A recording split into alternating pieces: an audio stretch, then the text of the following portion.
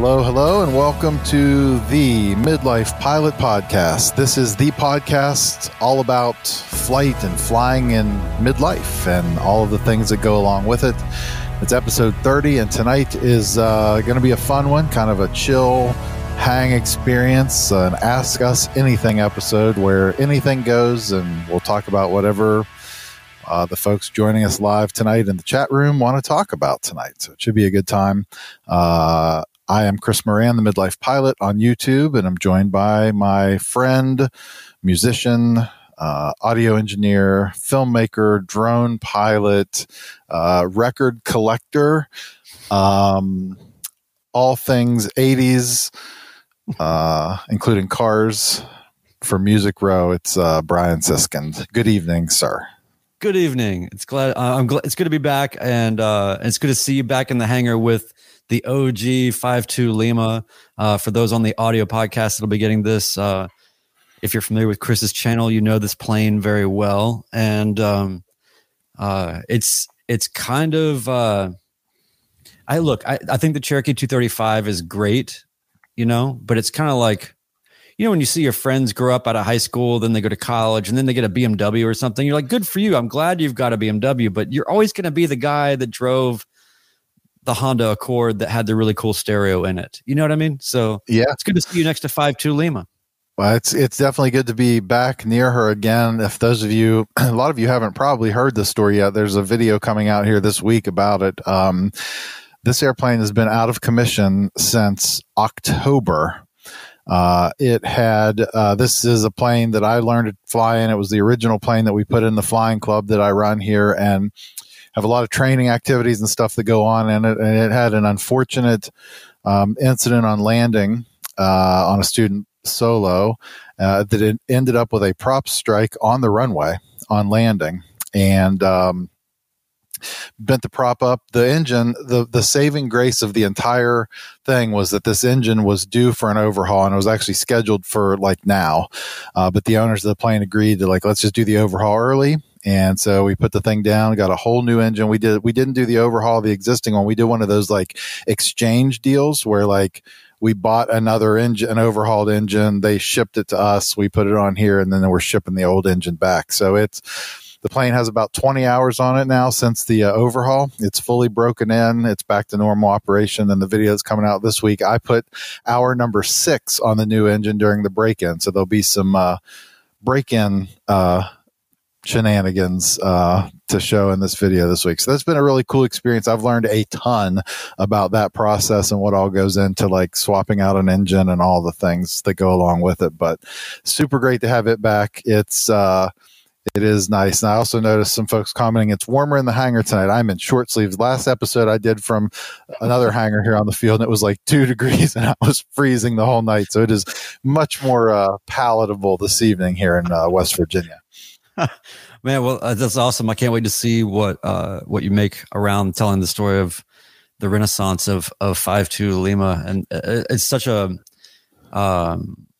I don't know. It's just that plane has a vibe, so it's just cool that it's back and that you've got, even more power, more horsepower. That's right. Same rated horsepower, but it's definitely making power that it wasn't before. There's no question. Yeah. So, and then also real quick, I wanted to do before we forget, I wanted to shout out, and if we didn't last time, congratulations to Steve Cross, who is a buddy of mine here who passed his private pilot check ride, and has been, finally able to get out and, fly his friends around and, all of that stuff. And it's been really cool to see that happen. And then also big congrats to, also Evan for passing his instrument check ride. And for those that are not in the Discord, I think everybody should be in the Discord, or try to find your way there. We'll not make it too gated for you, but we have a group of people there that are pretty good with sharing knowledge and encouraging each other. And rumor has it there's going to be a debrief. I think it's tonight after this podcast where Evan and his son, who's a CFI, are going to break down the instrument check ride that he just experienced while it's still fresh. And so I, being an instrument student, very interested in taking the knowledge where I can get it. And, I was talking to you earlier, Chris, and I've mentioned this probably many times, but I'll continue to mention it, that when I did my private pilot training, I didn't have a peer group. I didn't have the community. I didn't have the support in the ways that I see kind of happening right now. I had your channel, which made me feel connected to the idea that being a midlife pilot is going to be, challenging, but you can totally do it. And then I had, my other resources, but, it's just really cool to see things where everybody's connecting in the background and sharing information and helping move people forward. It's really what it's all about. And then the last thing I want to mention is, we were talking earlier, and I'll share this with the audience, but, one of the things that I want to try to wrap into the podcast, at least touch on in every episode, if we can, if we have time, is something that is a common touch point or point of consideration around safety. And, we are not CFIs, and we are not here to tell you authoritatively these things, but we can source information from other people that have written great books, and then we can have little conversations about them. And so there was a bit in The Killing Zone that I know many of you have read, that I was looking over. I had this on my coffee table. People come in and they just think, what is this? But that's uplifting. Yeah, let's go fly. So anyway, I just, I've read it twice all the way through, and then I still kind of pick it up and kind of randomly just glance, if I have a couple of minutes. I just always want to keep that stuff fresh. And I came across one of the sort of tales in it today that I thought might be cool to kind of just read the scenario and the probable cause, and then maybe we can talk about it a little bit, and people in the chat can chime in, and our audio podcast people that are our primary audience here can benefit from maybe just being reminded that some of these things can happen. And the scenario that we'll get into, it struck me because it was the same kind of plane that I fly generally. And it was a situation where it just seems like, wow, that's an entirely possible thing that you could get into. So anyway, we'll touch on that later. But for now, I keep my copy of The Killing Zone in the airplanes on the passenger seat, so that when I take people with me for the first time, I just have them look through it while while I'm getting started up and we're on the ground, and I see if we actually make it to takeoff or not before they say, like, on second thought, I'm just gonna get out and I'm 10 pages in. This looks not great. Yeah, you can knock yourself out. Yeah. So cool. And then otherwise, I'll just really quickly update you on what I've been doing, which is. I spent all day Sunday flying and all day Monday flying. It was the first good weather we had here in a long time. And I flew 7.7 hours in 2 days and had a great time. I went to Sikeston, Missouri. It's always really cool to fly across the Mississippi River. And then we go to the Lambert's where you get bread thrown at you. It's a great restaurant. And then that was with a person that had never flown in a small plane before. So that was a really great thing. And then I came back and then did a night flight, or a sort of evening to night flight, with another friend that had never been in a small plane before. Did a little downtown scenic tour and all that. That was really special. And then Monday took another friend of mine up who had maybe been up in one plane a long time ago. And we went down to Alabama. I went to Guntersville, Alabama, which is 8 Alpha 1. Someplace I've been trying to go to for a while. Finally did. Beautiful waterfront, runway, beautiful approach. And got there. We were planning on getting a crew car, going into town, and then the guy at the FBO says, "No, sorry, no crew car." The last person backed it into a dumpster and smashed the back window out. So we got back in the plane, went over to Coleman, and then we go to the restaurant. They have a restaurant on the field there. It's like this old kind of diner that's up in the top of the FBO. We're super excited, pretty hungry. Go up there, and the woman says, "Oh gosh, sorry, we're all out of propane. We can't cook anything." And my buddy was like, "Is this what you were talking about? Like where you just sort of have to kind of go with the flow?" I'm like, exactly. We got a crew car. They were super welcoming. We went into town, had an awesome time.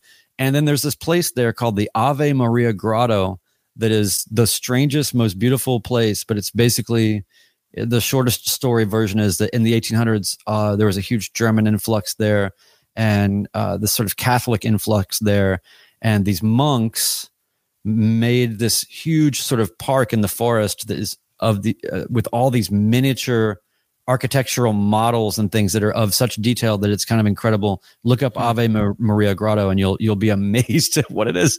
And then they also have bread and cookies. And so we bought some bread, bought some cookies, flew back to Nashville, and everything was great. So the weather, it was one of those things where the weather was just, there was never even a question about the conditions. You know, it was just great both days. So I just wanted to share. I saw the video of your landing at Nashville International, which looked incredibly cool. You flew 7.7 hours in 2 days. I was just looking at my logbook in ForeFlight.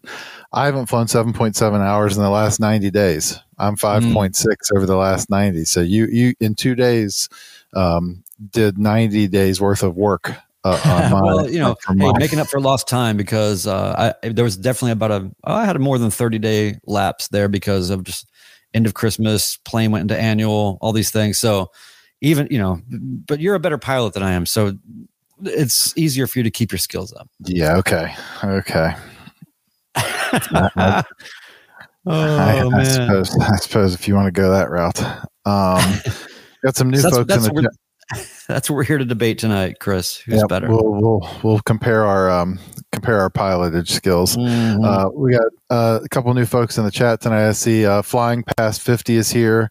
He says, "Hey all, 57-year-old student pilot with 9.5 hours." And he says, "Newbies like me count half hours like toddlers count half-year-old." Hey, every 10th counts. Every 10th counts. So welcome. That is awesome. I'm glad to have you and glad to hear you're flying. I can't wait to hear more about all the stuff you've got going on. It's a good reminder, too, for everybody who's hanging out in the chat tonight. Definitely post your questions and stuff we want to talk about tonight in the chat here, and we'll make sure to get to as much of it as we can over the next 45 minutes or so. And we have another one here from Les. Says, longtime listener, first-time chatter. 62-year-old PPL student training at KSNA, a very busy class Charlie in the busiest TRACON in the country, SoCal. Oh, yeah. Oh, nice. Very cool. Yeah. 62. I mean, you know. SNA, I've spent some quality time in the flight sim with Pilot Edge air traffic control at SNA. That's in their zone. And so I've done a bunch of simulator stuff in and around SNA online. Man, that's I mean, that looks like a lot more challenging navigation and control conversations than what we have around here. Oh, for sure. So there was a question that was early in the thread, and I may have lost it, but let me see here. I think it was from Josh. Yes. Yeah. Is it the one that just got reposted by Tedder? Fast forward 5 years. Yeah. Fast forward 5 years. Where do you want to be in your aviation life is the question. 5 years from now, where do you want to be in your aviation life? You go first while I think about it. I think Brian and I were talking about this on the phone earlier today. And it's actually, there's another question that just came in that cracked me up that I wanted to get to as well from Wheel Air Rentals, who said, this is along the same lines. How come you don't post many flying videos anymore? Probably both fair and slightly related questions. So I have come to this thing like where I'm kind of content in not content.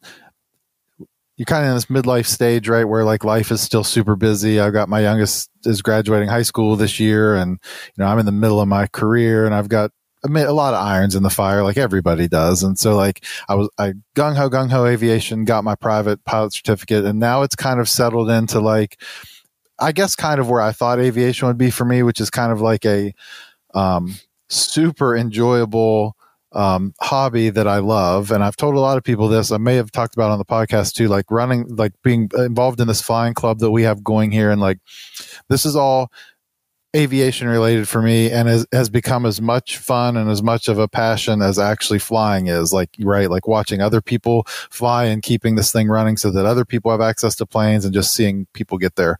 You know, we had 2 new solo students in the past couple weeks who've soloed for their first time, and you know, these things have all become equally as kind of enjoyable for me to just kind of be part of that. And so it's kind of become, when time allows or when circumstances allow, to fly, and it makes sense, and it's great to do. I just have been flying less, and I've become super okay with that.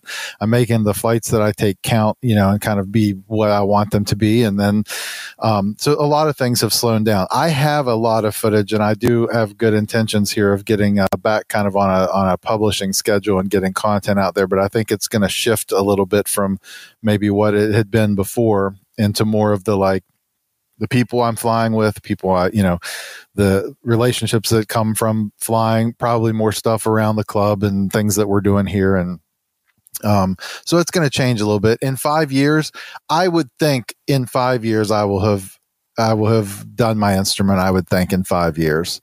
A lot can change in 5 years. I mean, a lot's changed for me in the last year or two.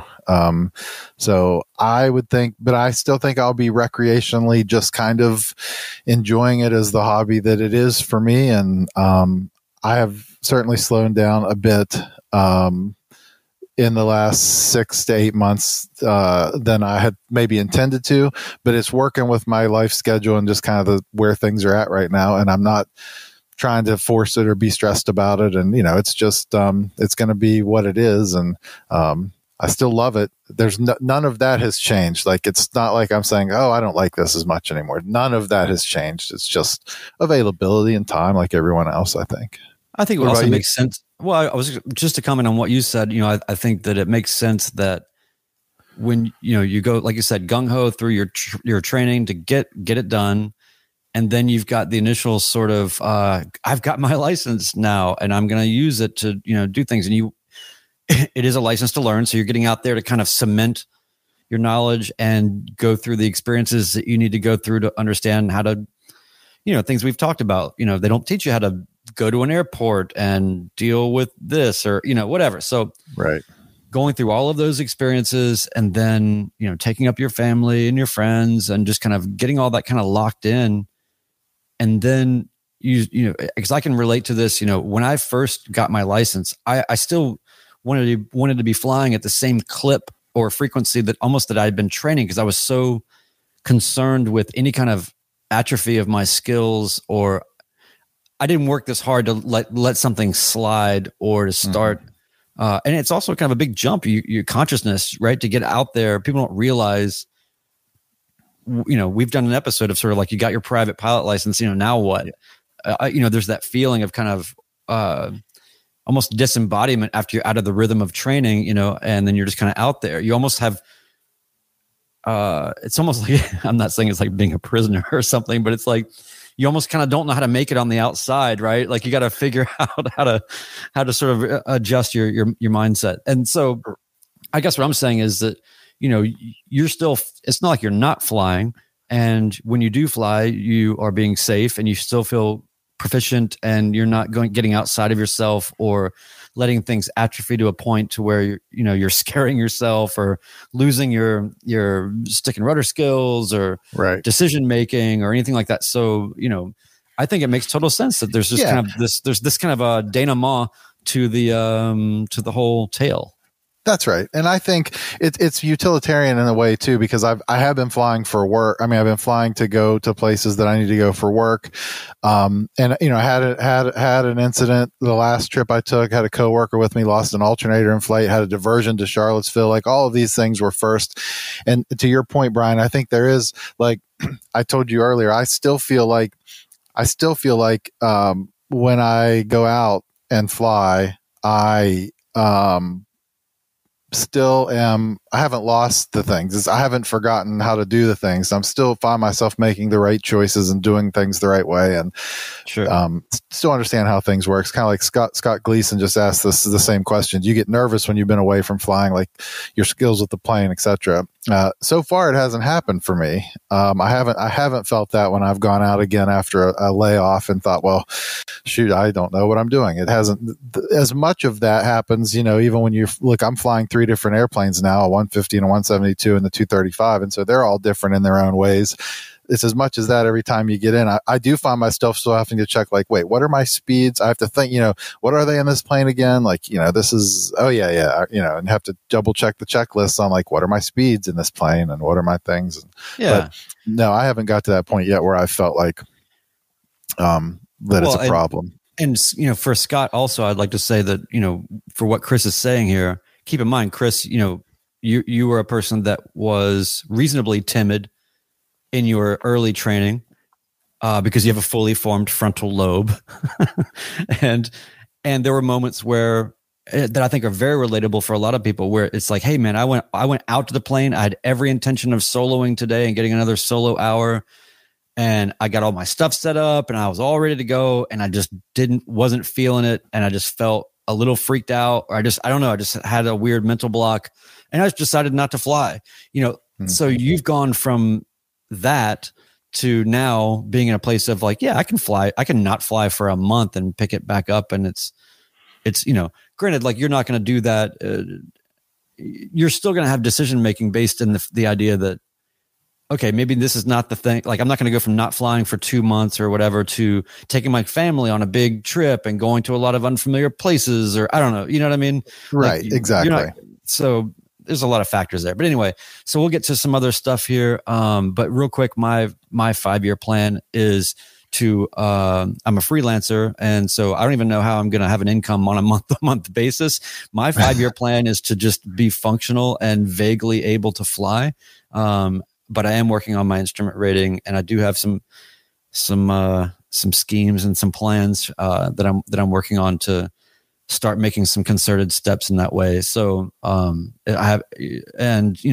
a lot to accomplish there, but aviation life in 5 years, I would love to be in a place where at least maybe I've figured out how to have a steady enough income to where I feel confident enough to get into maybe a partnership, with a plane. Cause I'm in a rental kind of partnership kind of thing right now with 4 other pilots and the owner. And even though I don't get any equity in it or whatever, that seems to be like the right situation to be in. So all that being said, I mean, I don't know. I saw that Piper Tri-Pacer on Trade a Plane for $12,000. I was like, I would fly that thing to Mexico. Like, I don't care. Granted, it probably needs about $40,000 worth of work, but you get the idea. I hope to own a plane in 5 years in some way. Yep, for sure. Another question from the chat room tonight. Flying Past 50 says, to me, midlife pilot, I've seen a few videos with your daughter flying with you. Are your kids interested in learning to fly? My son, who you've not met on the channel, is absolutely not interested in getting in a small airplane ever. But my daughter, Cecilia, who you've seen in a bunch, definitely is very much interested and is so far ahead. Just has such a great head start just for the amount of time she's been with me. She's actually flown. I've let her fly left seat in both the 172 and the 150 a few times with me, and do some things and do some maneuvers. We've done some stall. I mean, we've done some stuff together. And she's got a real good concept already in her mind of just how the airplane, how it works, that I think she would be great at it, and she wants to do it. She's going to college in the fall, so she's local though. She's staying here in Morgantown at WVU, and I think once all that kind of gets settled in and find out how schedule's going to work and stuff, she definitely wants to start training. She applied for some aviation training scholarships, cool, and some things. So we'll see. We'll learn in the fall, in the spring this year, if any of those pan out. So she's definitely interested. Yeah, she definitely wants to learn to fly. That is awesome. Yeah, I think that she's clearly a natural and kind of has she has the bug on some level. You can just tell. For sure. She's a natural to it. So cool. Now, maybe since we have a little bit of a break here or something, we got to find the other questions, but, I figure we'll do our little, I don't know what we're calling this, but it's like story time with Brian. Story time with Brian. You put your reading glasses on and like, that's slide them down your nose and like, yes. Look. I would show the pictures. And so, all right. So you guys, everybody listen to this and then, chime in with any thoughts you have, but this is a scenario that stuck out to me because, like I said, it's basically the same plane I am usually flying. So it's out of page 95 in the Killing Zone, and I'll make this quick while you guys are throwing in some other comments and questions and things. So South Lake Tahoe, California. The pilot began this takeoff from the beginning of the 8,544-foot runway. An air traffic controller observed the airplane, a Piper Cherokee 180, become airborne after rolling between 2,500 and 3,000 feet. Witnesses reported the airplane pitched up and down several times and was flying slowly as it climbed between 100 and 200 feet AGL. While still over the runway and out of ground effect, the airplane commenced a steep 45 to 90 degree left bank and crashed into a field 900 feet east of the runway.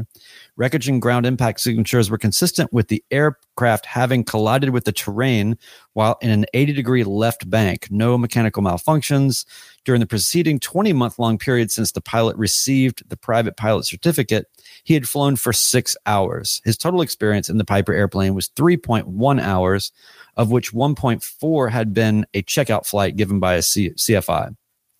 The CFI reported he had not checked out the pilot at a high-density altitude airport. The calculated density altitude was about 8,570 feet. Probable cause: the pilot's failure to maintain adequate airspeed during initial climb under high-density altitude weather conditions and a resulting inadvertent stall spin. Factors which contributed to the accident were the pilot's overconfidence in his personal ability and lack of experience flying the airplane. Overconfidence combined with lack of experience is a deadly mix. This airplane was not overweight, but the high elevation and hot July afternoon temperatures joined forces, and the wings, propeller, and engine were gasping for air and could not do what the pilot asked them to do.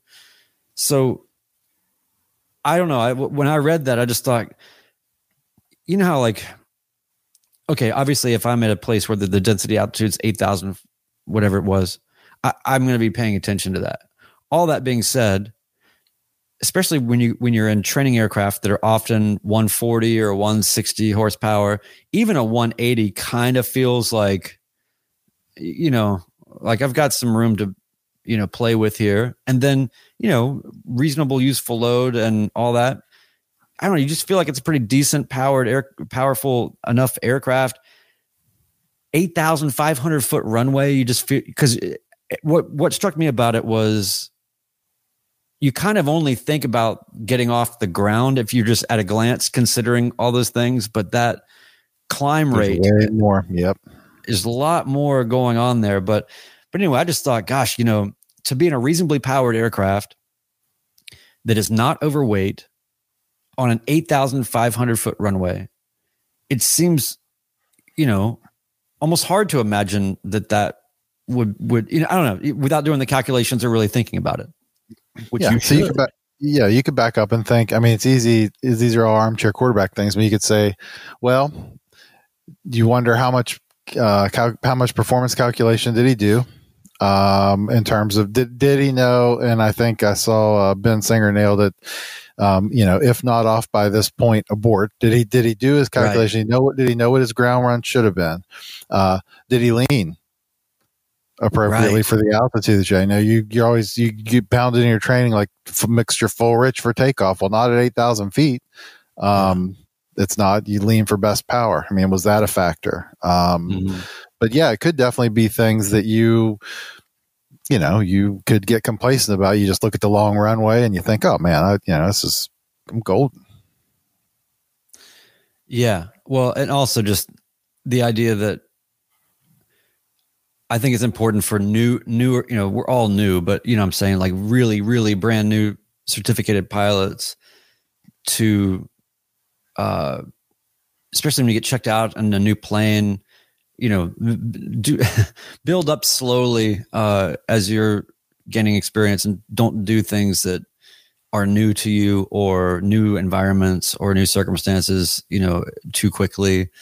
So yeah, there's a lot there. And the fact that he was in a bank, I don't know what the layout is there, or if there was some terrain or, something that he was looking at, but, the other thing obviously there is, if you're having a problem with power and you're already committed to the takeoff and you don't have any runway remaining, you better, it seems like straight and level as best as possible is going to be what you want to go for. So yeah, anyway, I just thought that was an interesting scenario to ponder. Cause, like I said, I fly a Cherokee 180. So what is everybody else saying here? Oh, there's some good questions. One Dog Geek says, what are your, density altitude personal minimums in your plane? I don't have them because I haven't thought about them, because I don't fly anywhere that it's a factor. I mean, it's even here on the worst summer days. I mean, we certainly think about it at Fairmont, right? Because we have it's under 3,000 foot runway with an obstruction at the end, and in underpowered airplanes with full fuel. I mean, we've cut it close. But the first summer I was training with my instructor in 52 Lima, my first lesson was in July, and it was like hot, and they always kept the tanks full, and it was me and him. Thank God Tyler's a little dude. I felt like we were picking our feet up trying not to hit the fence at the end of the hill when we left the airport. And so from that moment forward, we kept the tanks at half. So then still to this day, there's 10 gallons aside in this airplane. We just keep it that way. So from that moment forward, I definitely thought about it here at Fairmont. There hasn't been a case. I mean, I can't think of a time. I'll think about it in the summer and do my calculations here, but you do get a little spoiled. You move up to like the Cherokee 235, right? And we look at it here and go like, it wouldn't matter if it was 115 degrees. We would just be like, let's go. I mean, it feels like it would just get out of here. But our field elevation here is 1,000 feet, so it's really hard for it to get to a point where it's super super crazy. But that's a good question. I haven't thought about it much.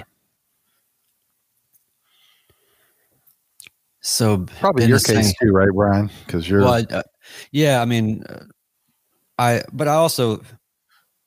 think this is not to say that you shouldn't think about these things. If you're just a renter, you should obviously think about these things. But I feel like the likelihood of me being in a scenario like that is going to be if I own a plane, because then I'm actually pushing useful load and trying to go and being in far away places where going to Arizona or whatever. It doesn't mean that stuff, by the way, a lot of these other scenarios outlined in this there's one just prior in the book that's from South Carolina, and they make a point to say this can happen anywhere. Right. So, it's not just about when you're at Tahoe. Right. So yeah, I've never really had to think about it because I've just never been anywhere remotely close to loaded up. And I haven't been, doing super short runways, or I don't know. So I've never really been that concerned about it, but this is a reminder to sort of maybe come up with that. It's a good one. Yeah. I've definitely done it. I've taken off in the 150 at max gross weight out of here. It was also like 2 degrees Fahrenheit, and it was not a factor. And then 52 Lima, I've had close. I've had my wife and daughter before, but it was also in the winter. But I Stinky Weasel said in here, he won't fly this plane with his wife and kid beyond 75 degrees. At Clarksburg we would. I mean, I've had contingency plans actually where we were going to go somewhere.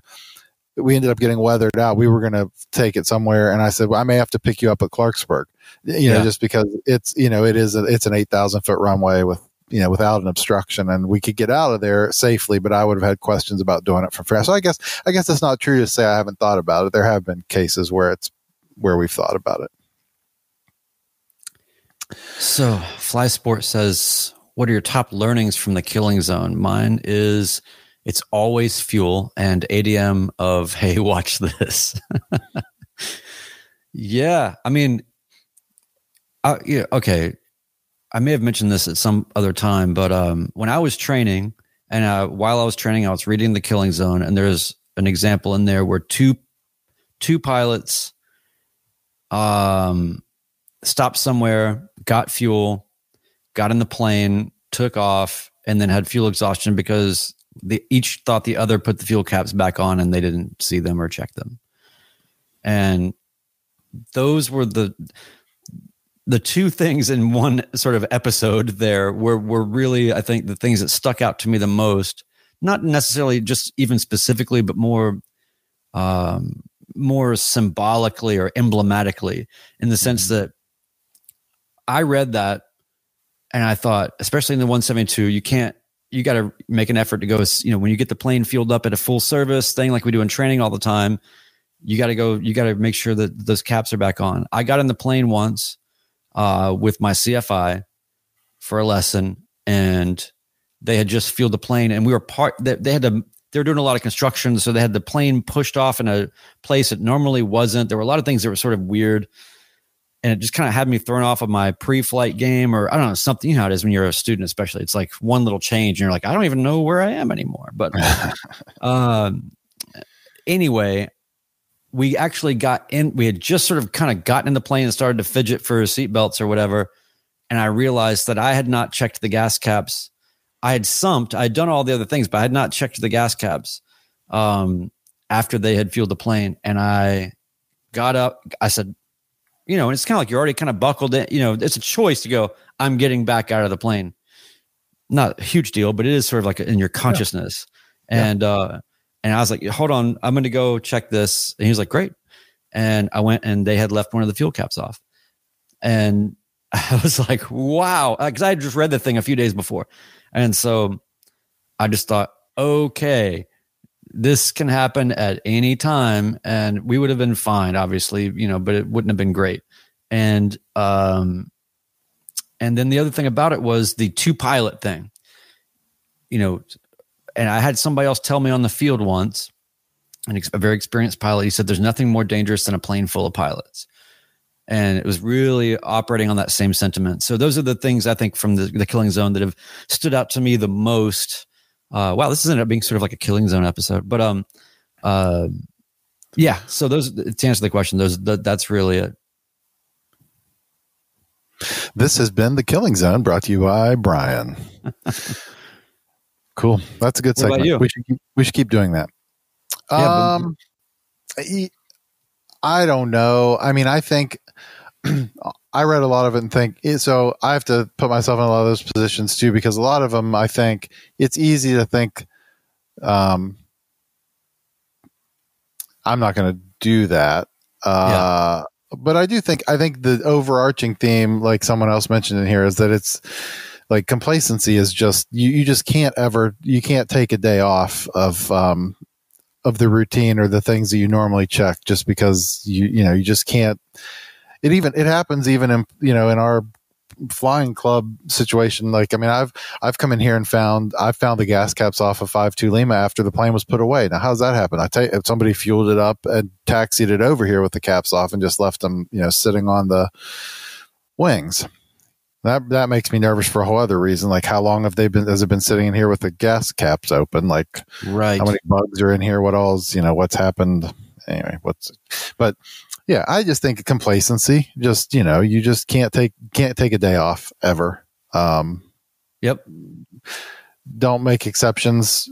Those are the ones that get you. The one time you say like, well, this is technically doesn't meet my minimums, but this time it's okay because of this. Well, those are the ones that'll get you. All right. Ben asked us this and we did not do it. So now he's typing in all caps question. Okay. I see it, Ben. We will get to that question in one moment. I do want to answer One Dog Geek's question, who back to when I said I had Cecilia fly in the left seat and I flew in the right seat. How was right seat flying? How hard was that getting used to? It's terrible. There's nothing good about it. To the CFIs, I don't know how you make that transition. Like, it's horrible. And it's not just what you think. Like, I would obviously never, I had 3 or 4 landings prior in the right seat with another pilot from the club. So it's not like I had never done it, but that's all the time I had. It was enough to know that I could absolutely safely land this airplane from this seat. Like, it was not a safety problem. you think like, oh, it's just my sight picture. It's just like the left to right sight picture when you land. Oh no, it is so much more than that. Everything is weird. Just the fact that you're controlling the yoke with your right hand. That's bizarre. And why does the throttle feel weird when it's over here? And like, everything feels weird. You round out and flare. It's not just left to right. It's like the sight picture of everything is weird. So I need to get a bunch more time at it before I feel super good about it. Yeah. But no, it also, is. There's the parallax of the gauges as well. Yes, everything is different. It's a good skill to have, probably, because there will be times where you'll want to fly with somebody else and somebody's got to sit in the right seat. So, you ought to get, when you're out with a pilot friend, I mean, that'd be a good thing for any of you guys to do. If you're out with other pilot friends, go do some pattern work where you trade off landings, and you always got somebody else in the left seat, a competent pilot that can help you out if you need it. But like, it's probably a good skill to have, to be able to fly from either seat and just feel comfortable in doing it. But it's worth it. But it's weird. It's like, feel like you've learned how to fly. Would you like to learn how to fly all over again? Exactly. You too can have the experience of learning how to fly all over again. Exactly. No, that sounds awesome. I'd like to try it. I mean, why not? Yeah, exactly. Good challenge. All right. You want to answer Ben's question? Oh yeah. Ben Singer. Question: what are your lottery planes? So you win the lottery. What airplane are you buying? By the way, just side note, if everybody can see here, the way to get a question answered for sure is to type question in all caps. I don't think it's passive aggressive, but it's close, Ben. It's close. No. All right, go ahead. What do you got? It sounds funny. I'm sticking in these little planes. I'm probably staying in a 150 or 172. My whole thing, of course, I own a 235. Doesn't really fit my mission. It's great because we lease it to the club and it's working for the club. But like when it became obvious that my wife wasn't going to want to fly on trips and do a lot of those things, it kind of changed my perspective, I think, on what would be a good plane. I mean, I don't need a traveler, really. I need something I can hobby in, something I can operate for reasonably cheaply and that I'm comfortable in, that I enjoy flying. So pick one or pick two. I'm staying with the 172, I think, is probably my plane. Now, okay, lottery 172 would be what? Like, would that be G1000 kind of thing, or like a brand new one that costs? I'd get a new one. Yeah, I'd get a new one. Yeah, I'd get a new one. You won the lottery, get a new one. Absolutely, I'd get a new one. The plush seats and they don't come with ashtrays anymore, but still. Yeah. So I think for me, I feel the same way. It's like, I mean, I've often said, like with cars, right? Every time I see somebody with like a supercar or an incredibly expensive car, all I do in my mind is think, how many old 80s Toyotas could I buy? This guy bought a Bentley. I could have bought, like a warehouse full of 80s Toyotas, and that would make me so much happier than having a Bentley. So I think in airplanes, it's kind of the same thing. Our friend Adam had a great idea. He said that, if he could buy a plane, that what would make sense to him to do is to get an early Cirrus that's all steam gauge. And I thought that's actually not a bad idea, but I'm not a Cirrus guy. I like the old school stuff. I like the just, looks like plane in the dictionary kind of stuff. I really, really love flying the Archer 180, and I feel like that is the sweet spot for me. It's a low wing. It's, reasonable fuel burn, reasonable useful load, all of that. I might say an Archer, but at the same time, I also, if I can buy more than one, I would get an Archer. Okay, I would buy three. I would get an Archer for like, that's like the Toyota Camry kind of thing. Then I would get a Cardinal. Oh, a Cardinal. Okay. I changed my answer. I'm changing my answer. Yeah. Lose the struts. Right. And give me that view, and I don't know. I think the Cardinal itself is such a fascinating story, how they just got the engineers together and they said, make a better 172, and they did. It had some problems, but they kind of did. And then people were like, I don't know. It's like SM57 microphones or whatever the standard is for anything. People just go, well, that's the standard, and I don't feel comfortable moving beyond that. You can tell me it's better all day. I don't want better. I want the standard. So anyway, I would get a Cardinal, and that would be sort of, my aerial photography and videography plane. And then I would also have an Aero, and that would be my long flight, retractable, high performance kind of. So I'd have an Aero, a Cardinal, and an Archer. Okay. It's a good lineup. One Dog Geek asks, this is an interesting question, I think. If considering an airplane partnership, what are the obvious and subtle characteristics that you'd want in a potential partner? What obvious and subtle things do you want to avoid? Man, I think that's an interesting question. It depends, I guess, on how active. I mean, I guess it depends on a couple things. So we did ours kind of weird. There are two other partners in the plane that I own. Ours is a little bit different. A disclaimer is that it's in a full-on exclusive use lease back to this flying club. So effectively, we bought this plane and then gave up all rights to it. It's basically like, it's technically ours, but like we don't control anything about it, how it gets used, who uses it, how it's maintained. I have to schedule it like everybody else. So it's not exactly like I'm just sharing time with these two other guys in a plane. Ours was very much a business relationship. Like we just needed three people to come together to make it work businessly. They were people that I knew already, which was helpful. People that we all got along and had the same kind of intentions for what the plane was going to be for us.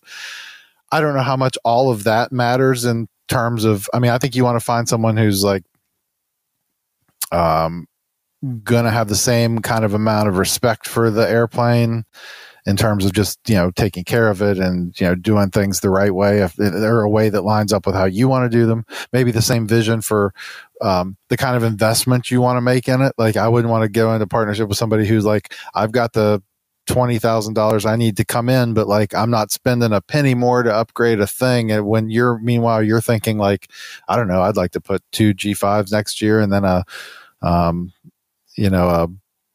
autopilot the next year. I think you want to have some idea of people's like goals during the time that you're going to be in this together. And one thing I'll say, this isn't about the characteristics of a person, but I think it's very important that when you form this partnership with these people, that you formalize a buy-sell agreement that explicitly outlines how people come in or go out of the airplane. And what I mean by that is, if partner B wants out of the plane next year, are you, the other two, going to buy them out at the current fair market value of the plane, or is it at the value that we bought it? The details. It doesn't have to be contentious. Just put them on a piece. It doesn't have to be super formal. Get them on paper somewhere. Everybody sign it and have it notarized and have a document that says, this is how we handle in and out. Just so there's no ambiguity to it when that circumstance arises. I just think maybe finding people who have the same kind of vision for the plane. One of my partners is actually in the chat right now, LOLing at my advice because he's LOLing because it's something we've been talking about doing the whole time and we haven't done it yet. We don't have a buy-sell agreement. We've been talking about it, but yeah, I just think finding people who have kind of the same like mentality of how you want to deal with this asset that you've purchased together over the time is probably the most important to me, I guess. I hope that's helpful.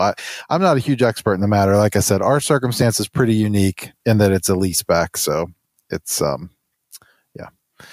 And I'll second what Mike Hines says. AOPA was amazingly helpful setting up the partnership, invaluable resource. We didn't do that for buying the plane, but I used AOPA a ton in their flying club division for assistance in setting up this club. Mm-hmm. And they were immensely helpful in that regard too. So they are a great resource. If anyone's not an AOPA member, I cannot stress enough the value that can come from that. They're a good organization that are doing really good things for GA. So, and Mike Hines is saying that he's got a Cardinal, and he's based north of Huntsville.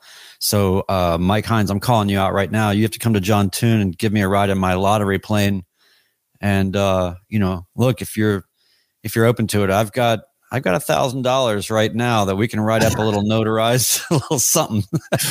I was just in Huntsville over Thanksgiving visiting the in-laws, and I was looking for something to do. So I'll have to remember Mike's nearby. Yeah, we need some good Huntsville contacts. Yeah, it's a hop, skip, and a jump, really, from John Toon. So especially in the Cardinal. So yeah, for sure. Come up next time you're up here for a bachelorette party. Oh yeah, Nashville has become like David Byrne had this great line about he said he feels like an advertisement for a version of himself. That's what Nashville has become, as an advertisement for a version of itself. That's my cultural commentary, little interstitial piece before we get into the Skycatcher. Todd says, anybody ever flown a Skycatcher? Likey, no likey? I'm sure that Timestamp Tedder could give all kind of input on the Skycatcher. He flew a Skycatcher at the Nobody Cares Fly-In that we had down in Nashville over the fall. And we all sat in it.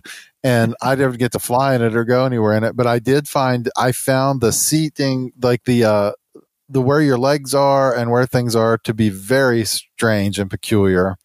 I think it would have been fun to fly. I think it would have been pretty cool, but it was definitely different. Yeah, it's kind of like being in like a 1977 MG or something, yeah. And your it's just weird because the sitting position is just, your legs are just sort of straight out. Like you're just sitting at an L position. Your legs don't go down really anywhere. But I also thought it was really cool, and I'm also just looking at it like, wow, some of these avionics are nicer than a lot of planes I fly. But but they're pretty rare, right? I guess Ted knows about this, but there's not that many of them, and I guess that's another one of the planes where they thought that would become the new sort of training airplane that everybody can manage to have, and it just never really fully took off. But that was out of Smyrna, so right out of the area here. There's one for rent, and some video, I think, of Ted being blown like a leaf, and handling it well. Ted, we've always given Ted a lot of props because we think that we're getting some experience here, and then we look at Ted's resume and he's flown, 100 different planes. But if you go back to our audio archives, we put out a little sort of bonus episode in December that was basically Ben, the Sage, and Timestamp Tedder talking about the value and the sort of the pros and cons of taking if you're a newer pilot or you have some share of hours, whatever you have. I mean, Ben's got more than any of us, but just the idea that, is it better necessarily that you have more time in one plane, or what are the pros and cons of that versus Ted having, Ted's got, 1.7 in most planes ever made or something, So he's a checkout flight king. But yeah, so that's a cool thing to go back and check out. But yeah, that's Ted's Skycatcher. He flew. I still love that story. That one still to me is one of the greatest. Ted flies commercial all the way across the country from like Washington to Atlanta, hitches a ride with Ben Singer in his 182 to Smyrna. We're all gathering already in Nashville. Ben drops Ted off at Smyrna, so Ted can get checked out in the 162. Newly licensed sport pilot Ted gets checked out in this Skycatcher. Has like the world's longest Skycatcher checkout flight probably ever known to man. We were watching him on FlightAware, and it was like, what are they putting him through? So he gets checked out in this thing. It's getting dark. He flies into John Toon, crazy Nashville inner airspace, and then still makes it in time for dinner. And I'm like, that dude is like inspirational. That was the craziest. Yeah. Oh, yeah. And Evan's son, Sam, the CFI, was the checkout pilot for him in that checkout flight. Crazy, what a crazy adventure that was. So we need to do so after this, there is going to be a sort of a private, but we'll perhaps share some of this with the greater audience later if we get permission. Evan's going to be breaking down his instrument check ride, and his son Sam, CFI, will also be CFII will be involved there. What we need to do is we need to talk to Sam. About Ted's checkout flight. Yes. Write it down. That's on the agenda for tonight. What exactly did Ted do that caused you to have a 2.5? It wasn't 2.5. To have like the world's longest Skycatcher checkout flight. That's what I want to know. What did he do? There are 6 levers or buttons in this plane. No, it's another little beast. You know, you got to know what you're doing. You're flying all these planes. So I guess. Well, that was good. Yeah, man. Is anybody else got any quick ones for us? See, now all the questions are just for Ted. Yeah, Ted's taking over Ted's taking over the chat room here. No, I think that's probably a wrap. Should remind everybody, I know we do this every podcast, but if you're an audio-only podcast subscriber, thank you. Be sure to subscribe to the podcast and then leave a comment or review if you can on the Apple site. But also, if you want to be part of this crazy fun that is our chat room, we record this thing every other Wednesday night at 8 p.m. Eastern on the Midlife Pilot YouTube channel. And we've got such a great group of people here. This little community, and it's super fun to join in with this. So be sure to join us if you can on Wednesdays for the live recording. We publicize it everywhere we know to do that. Yeah, we're not exactly the best at promoting what we're doing, but we try. And then also, I don't know if you've noticed, but we are in the top 20 of aviation podcasts, and that includes some pretty heavy hitters that I've never heard of, and then some other heavy hitters that I have heard of. So let's just keep this thing going organically. Pretty awesome. Yeah, for sure. Well, let's wrap it up here. It was great podcasting with you. We'll be back in 2 weeks. We'll record again on March 1st. Wednesday, March 1st will be our next recording night, and topic to be determined. Stay tuned for that. We love the anticipation of never knowing what's coming up next.